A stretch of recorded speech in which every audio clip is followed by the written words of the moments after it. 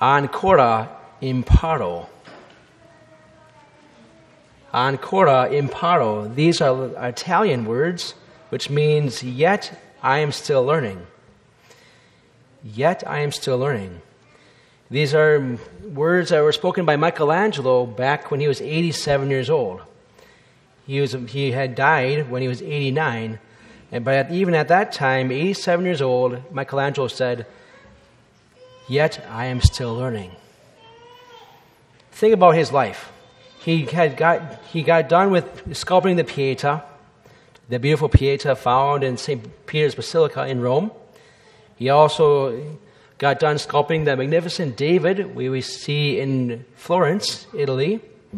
He also got done with the Sistine Chapel work, making beautiful frescoes, painting beautiful frescoes on the ceiling, including the creation of Adam, and also the Last Judgment scenes.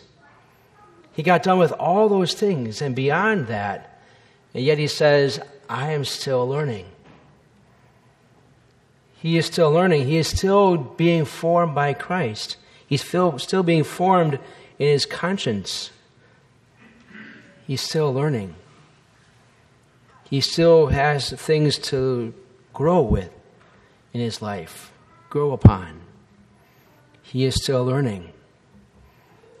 This is the same. This happens in our spiritual life too. We are all still learning. We're all still learning about Christ. We're learning about following him in the way he asks of us. We're learning to disregard our own selves, our own desires, in following Christ. That is a process of conversion in our spiritual lives towards him. Question for us that I want to pose is, do we see this need in our lives? Do we see this need for conversion in our own selves?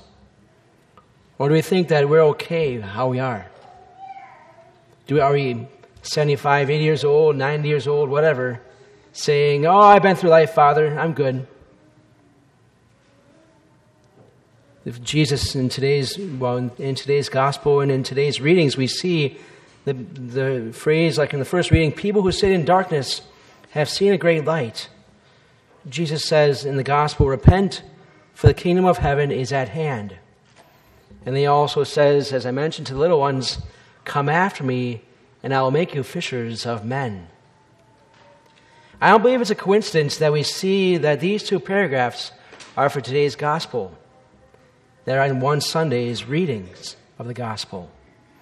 Because repent, for the kingdom of God is at hand, is in the same sense that Jesus is saying, "Come after me." He's not saying go after yourselves and what you desire. He's not saying have it your way and you'll be fine. He's saying come after me and I will make you fishers of men. I will give you life in the way you've never experienced it before if you follow me. If you love me and you go through things that I want you to go through. If you bring yourself to conversion and repent from our ways, our own sinful ways. And sometimes through these times of conversion, it may not look like God is leading us at all. It may be looking like he is absent from our lives. Sometimes we go through, difficulty in conversion. We have sins, we have things that we need to work on that are just hard to do, to get rid of. And yet God is still asking us, are you willing to do that? Are you willing to follow me in and through that? It's like a loving parent with their child. Their child may want something that the parent knows that would not be good for them ultimately. The child may want something that may be good, maybe be bad for them physically with their health, or maybe bad for them spiritually or mentally. And yet the parent knows that it's important they don't receive that thing. They don't do that thing. And yet the child will complain, they will cry, they will make a big tantrum, fuss. And yet the parent knows that it's important for that child to go through that in order to be healthy, in order to be spiritually upright before our Lord, or in order to grow intellectually.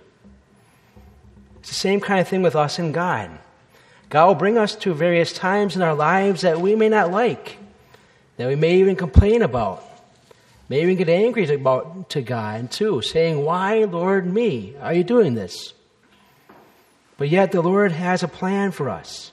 He has a plan for you. He has a plan for me, that if we say yes to this plan, He'll bring us to a better place than where we were in the first place.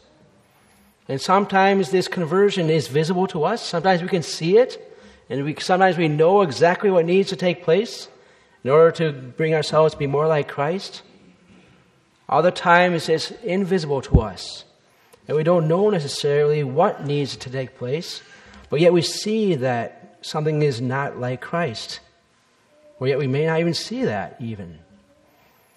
The question is, are we going to say yes and submit to the Lord and say, "Yes, Lord, I love you, and I know that you love me. I trust you to bring me through this"? Or are we going to say no and fall away from Him? Are we going to say no and even complain and get frustrated and not submit ourselves to Him? That's the question for all of us. Are we going to say yes to the Lord, or are we going to say no to Him and even fall away from Him? In my own experience, I've seen that it is worth saying yes to the Lord in all times, in all things. This last summer has taught me more about that. This last summer, the Lord was teaching me how to lead the parish. That's not my way of leading the parish that will bring the parish to where the Lord wants. I, after all, need to follow Him. He's showing me that I need to follow Him in His way for us as a parish in leading our parish. That I need to lead the parish in the way He wants and not the way I want to lead the parish. Because I would get frustrated and angry and even be uncharitable with people around me before my conversion this last summer. So the Lord is very good. I have seen in my own life that I am still learning. As Michelangelo had said. Michelangelo said, "Yes, yet I am still learning." How about you?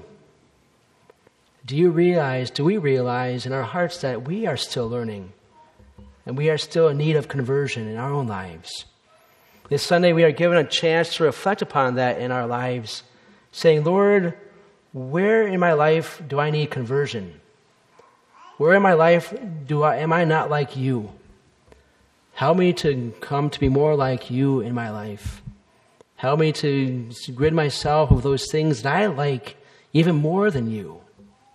Help me to love you above all things, and to even, Lord willing, come to heaven in doing so."